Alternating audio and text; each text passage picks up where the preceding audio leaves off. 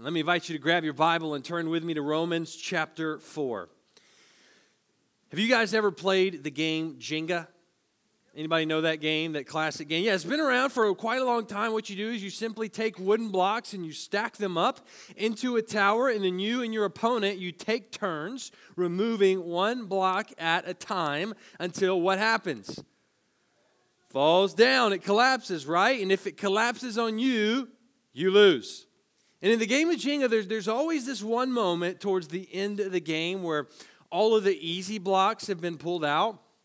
And you know the tower's like starting to get really wobbly, and you realize that there's only one block left holding the whole thing up. And guess what? It's your turn. And you have to pull that one central block, and the entire tower comes crashing down in defeat. That one block was holding everything else up. When it comes to the gospel, there are several foundational blocks. There are things we absolutely need to know about Jesus and who he is and what he's done to save us. But there is one particular doctrine, that word doctrine just simply means belief. There's one particular doctrine that the famous Christian Martin Luther called the doctrine upon which the church stands or falls. It's so central to the gospel that if we remove this one block, everything else we know and believe will fall like a Jenga tower. This block is that important and foundational. And the doctrine he was talking about has come to be called Sola Fide. That's our message title today. It's a Latin phrase that simply means faith alone. Sola Fide is one of 5 solas that came out of the Reformation. The other 4 are Sola Gratia, which means grace alone. Sola Christus, Christ alone. Sola Scriptura, Scripture alone, and Soli Deo Gloria, glory to God alone. And look, I know this may sound like some boring history stuff to you, but this is really important because these 5 little phrases really sum up for us what makes the gospel, well, the gospel. And they came about at a time when the church had really lost its way. See, prior to the Reformation in the 1500s, the Roman Catholic Church had distorted the gospel message. I don't mean to oversimplify it. There was a lot going on in history at that time, but they began to teach basically that in order to be saved, you needed Jesus plus other things like baptism and confession and prayer. And that's when guys like Martin Luther came along and said, hey, I don't think that's what the Bible teaches.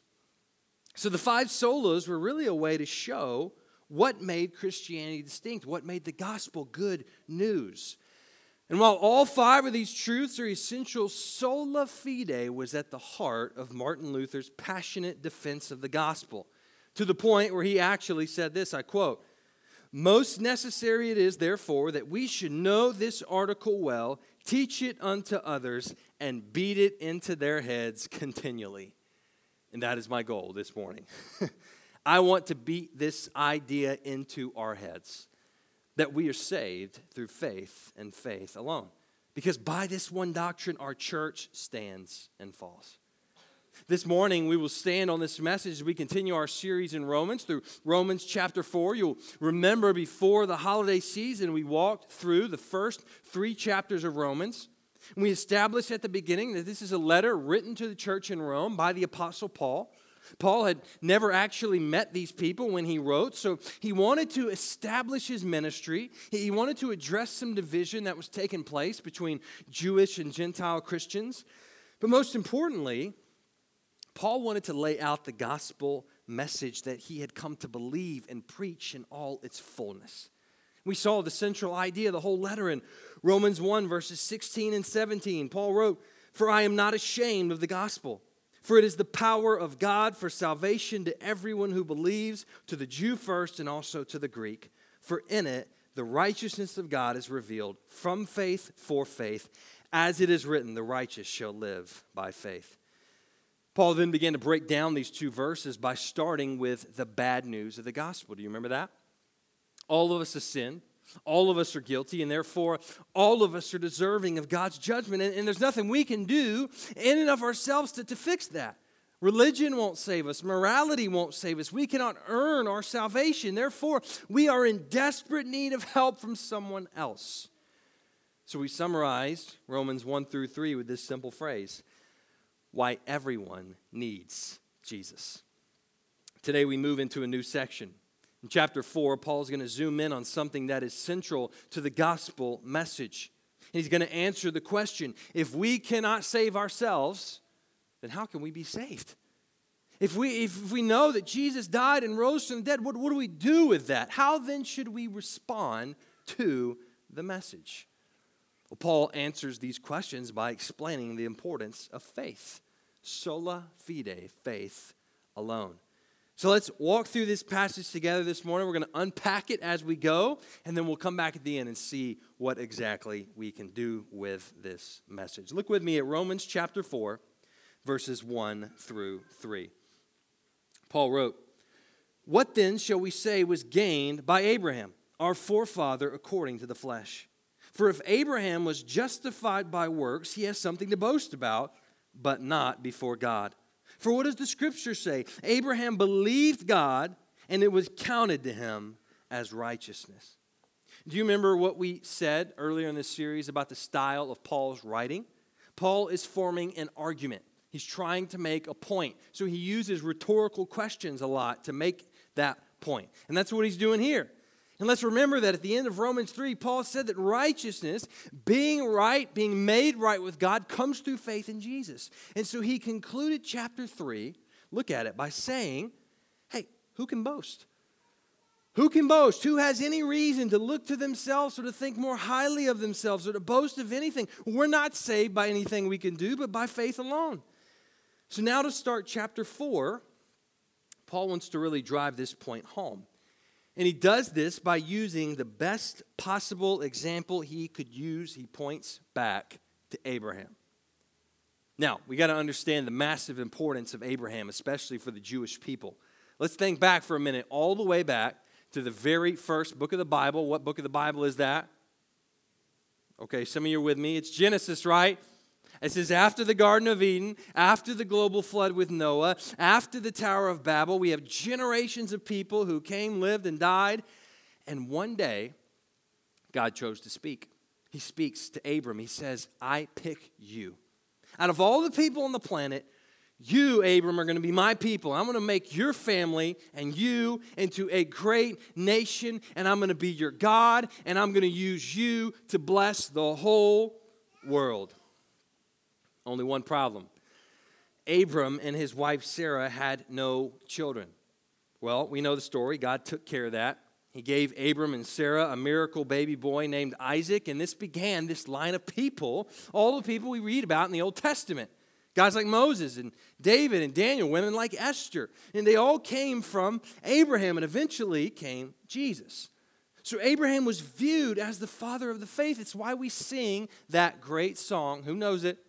Who knows the song? Father Abraham had many sons, and many sons had father. Okay, some of y'all got it. If there was one guy that Paul could call on to really make his point, it was Abraham. He was the perfect example of faith, and he just so happened to carry a lot of weight with this audience. It's the same reason that if you drive north on I-35 to downtown Kansas City, you will see one man's face on every billboard. Who is it? It's Sir Patrick Mahomes, right? Why do they do that? Well, businesses know if they can get Mahomes to sell their product, people will buy it. In the same way, Paul wants us to see if this gospel is true of Abraham, then we must buy it. So look back with me at verse 1. His question, he asked, what about Abraham, our forefather? What was gained by him? If anyone was justified by works, if anyone had a reason to boast, it was him. And Paul's pointing out something that Jewish people believed at the time.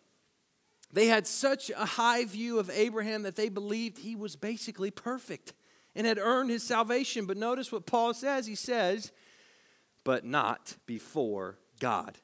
Even Father Abraham, in all his greatness and importance to the faith, even he could not boast before God. Even he could not earn his salvation by good works. So Paul points to the way that Abraham was made right by God, and he does this by quoting Genesis 15:6. Look at it. It says, Abraham believed God, and it was counted to him as righteousness. Paul wants us to see that what he's saying, this gospel message, this is not new. He didn't invent this. but rather this is the way God is always operating. He wants us to see this connection. And this raises an important question that you and I wonder sometimes. Have you ever wondered this? How were people in the Old Testament saved? These people who lived before Jesus ever came to the earth and died, how were they saved? Was it by keeping the law? Was it by being good? How did that work? Well, this verse tells us. People who lived before Jesus were saved just like us who now live after Jesus. It's faith. Whereas we look back and put our faith in what Jesus did, the Old Testament saints looked forward and put faith in what Jesus would do. And no, they didn't know his name and all the details of the story like we do, but they knew that God was going to send a Savior, and they trusted in that promise, and they were saved through their faith. We see that all throughout Hebrews chapter 11, the great chapter called the Hall of Faith, where it talks all about the faith of the Old Testament believers. Jesus himself said that no one comes to the Father except through him. So Paul's showing us this has always been God's plan to save people through faith in Jesus. And the key word I don't want you to miss in this Genesis 15:6 quote, it's the word counted. This word means to credit. It's a financial term. If you went to your bank tomorrow morning and you said to the bank teller, I love my pastor so much that I want to take all my money and credit it to his account. Here's what they do. They'd probably make you sign something, but they would take your money and they would give it to me. And all God's people said, amen. No, just me. But this is what Paul means. When Abraham believed, when he had faith that God would do what he promised he would do, God credited his account with perfect righteousness. He was counted as righteous, as being made right with God. Paul then goes on to explain this concept with another example. Look at verses 4-8. Now, to the one who works, his wages are not counted as a gift, but as his due.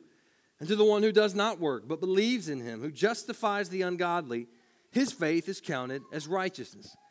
Just as David also speaks of the blessing of the one to whom God counts righteousness apart from works.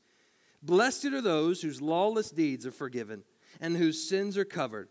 Blessed is the man against whom the Lord will not count his sin. Paul uses here first the example of work. When you work, when you perform a job, you get a wage, right? When I got my first job as a busboy, the minimum wage was $5.15. Do you guys remember that?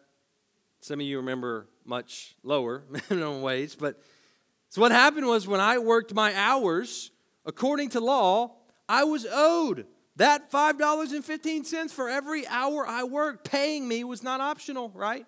Even though I'm sure there were days my boss did not want to pay me. But in God's economy, things work different. We're not saved by working hard and God owing us the payment of heaven.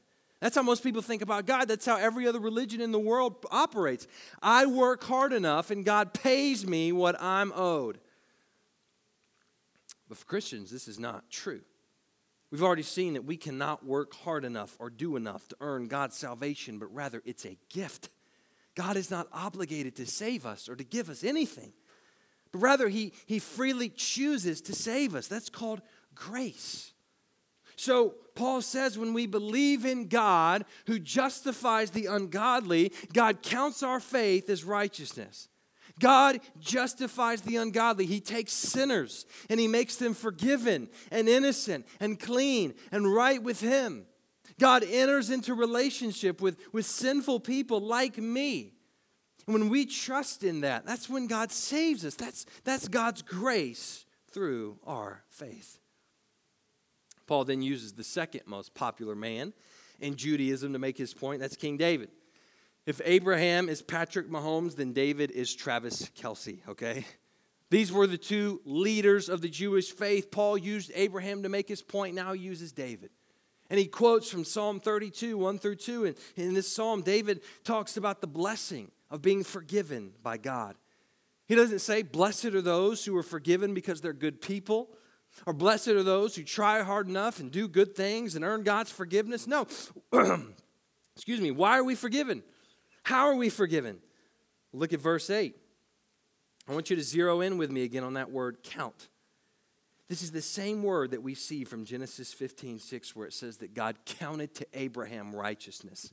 David tells us we're forgiven because God chooses not to count our sin. See, that's the key here.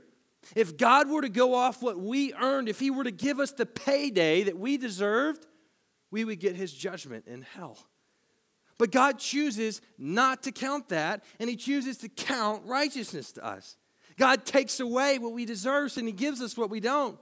See, that's the blessing of salvation. We see this in Abraham. We see it in David. We see it in the entirety of the story of the Bible. God saves by faith alone.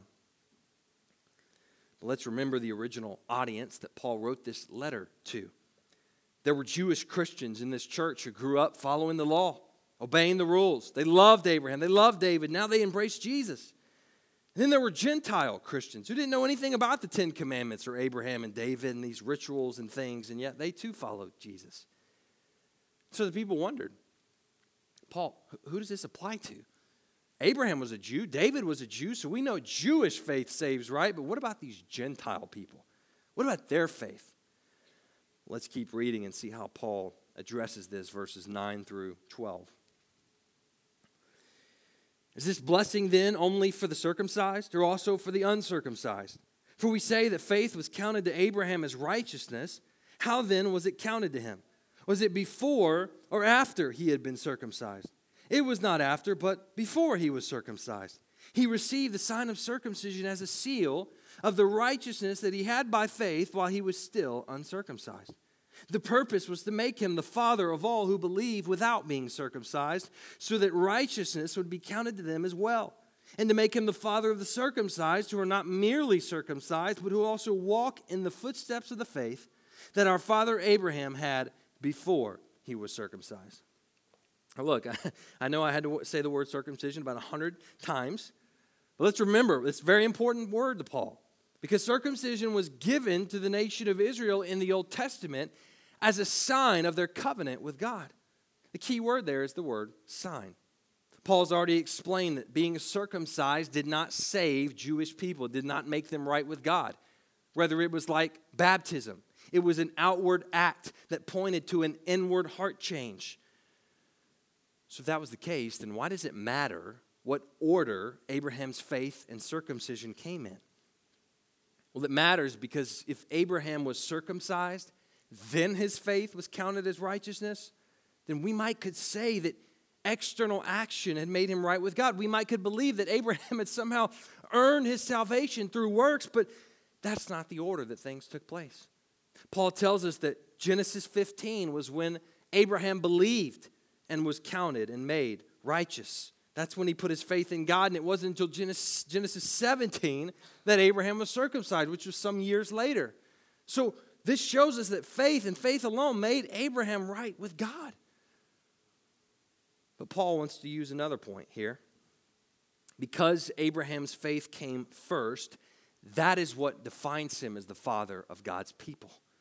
Remember, the Jewish people believed Abraham's our father because we're kin to him. Like we're related to him. We're circumcised like him. He's one of us. But notice in verse 11, the purpose was to make him the father of all who believe. That's the connection to Abraham. It's not external works or keeping rules or following laws. It's faith. It's faith. And that goes for anyone who believes.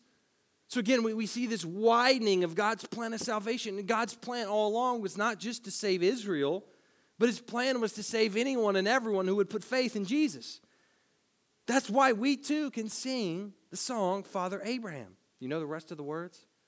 I am one of them, and so are you. So let's just praise the Lord. Da, da, da. Whatever. When we put our faith in God like Abraham, we become a part of God's family. We inherit the same promise that Abraham received, and we too have our account credited with righteousness. So one of the big points that Sola Fida teaches us is that the gospel is for everyone. Doesn't matter who you are, where you come from, or what you've done. Faith and faith alone can make you right with God. So here's the salvation formula. Here's the gospel math that Paul is laying out for us. Faith in Jesus equals salvation, period. That's it. It's that simple. It's that clear. And for most of us who have been Christians for some time, we nod our heads. Yeah, of course. Faith and faith, that's right. Yeah, got it. But do we really believe that?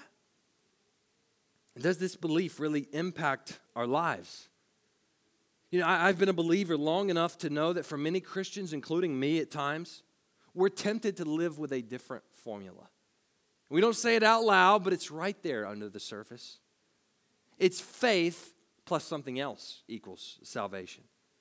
Faith plus trying my best to be a good person equals my salvation. Or faith plus church attendance equals salvation. Or faith plus having a good marriage and having good kids equals salvation. Or faith plus serving at church and doing a lot of nice things for people equals salvation. And what happens when we embrace one of those false salvation formulas, we either become spiritually puffed up, thinking we've done something to earn God's salvation. That's what happens when we meet that standard of legalism. Or we become spiritually deflated. We doubt our salvation. We feel as though we don't deserve God's love because we failed to live up to our legalistic standard. What we need is to be continually reminded and embrace true gospel math that faith and faith alone equals salvation. It's about the only math I like. And I think there's two ways we can take that truth from this passage and apply it today to our hearts. Here's the first. Ready? Number one. Embrace the extent of your need. The formula for salvation is not just the word faith, it's faith alone. And that word alone is crucial because it means that we must cast aside any other way of salvation. Like we have to understand that faith is the only way. It's our one shot. We got nothing else going for us. And no one illustrates this better than Paul's two examples, Abraham and David. Remember that the first readers of this letter, they would have known all about these two men, just like we do. And even though they really looked up to and idolized these guys, they knew they had some shortcomings.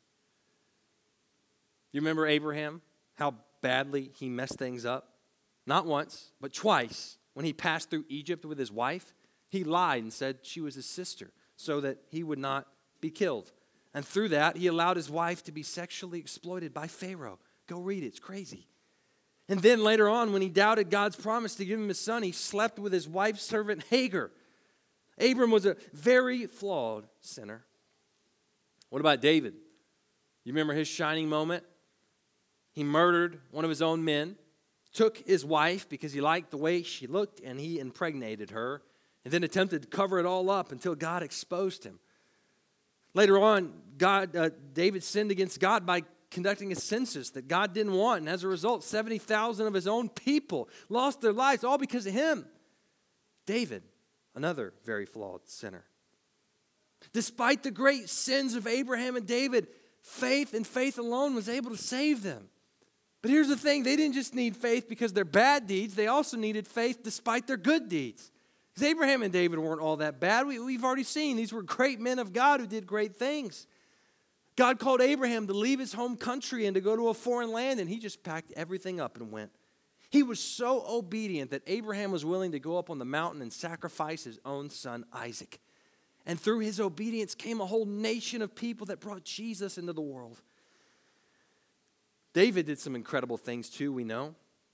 David was called a man after God's own heart.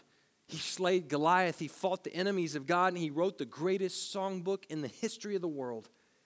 Abraham and David did bigger things for God than any of us ever will. And yet it was not their heroic acts or their spiritual works or their remarkable obedience that saved them. It was their faith and their faith alone. If Abraham and David were not too bad to be saved, then neither are you. And if Abraham and David were not good enough to save themselves, then neither are you. They needed faith, and we do too. So embrace the extent of your need. That's number one. Here's the second way we can live out this message of faith alone. Embrace the extent of your provision. If faith alone equals salvation, then that means God has done everything that's needed to save you. You and I, we needed someone to take the judgment for our sin. God provided that by putting the judgment on Jesus on the cross. You and I needed someone to forgive us. God provided that through the death of his own son. You and I needed a perfect record to be accepted before God. God provided that through the perfect life of Jesus. You and I needed eternal life so we wouldn't have to suffer under death, but we could live forever with him. God provided that too by raising Jesus from the dead. Did you hear me say that you provided anything? Did you hear me say that you bring anything to the table? No. God did it all. He's provided everything we need to be saved. Let's imagine it like this. Let's imagine that I'm throwing a huge, big, fancy dinner party, which I would never do. Let's imagine there's lots of food, and there's fun, there's excitement, there's music, and I invite you to come to my party. You're so lucky. And so like a nice person, you say, oh man, I'd love to come. What can I bring? I say, well, I'm going to need you to prepare, cook, and bring your best side dish. And it's got to be really, really good. This is an important party. And you're going to go and you're going to work really hard to make something good and bring that good side dish so you can come to the party. Or maybe I say, well, we're actually having the meal catered at the party, but it's really fancy, really expensive. I'm going to need you to bring $100 if you want to come and eat. And if you want to come, you're going to provide $100. You can pay your way into the party. But let's imagine a third scenario. Let's imagine you say, what can I bring? I really want to come. What can I bring? And I say, nothing. Just bring yourself. You don't have to bring anything. Just come. No food, no payment, no gift, nothing. Nope. Just come. It's free. You're invited. Just come. Man, that's the picture of salvation by faith alone. God set the table. He planned the party. He cooked the food. He's provided everything. All you need to do is come.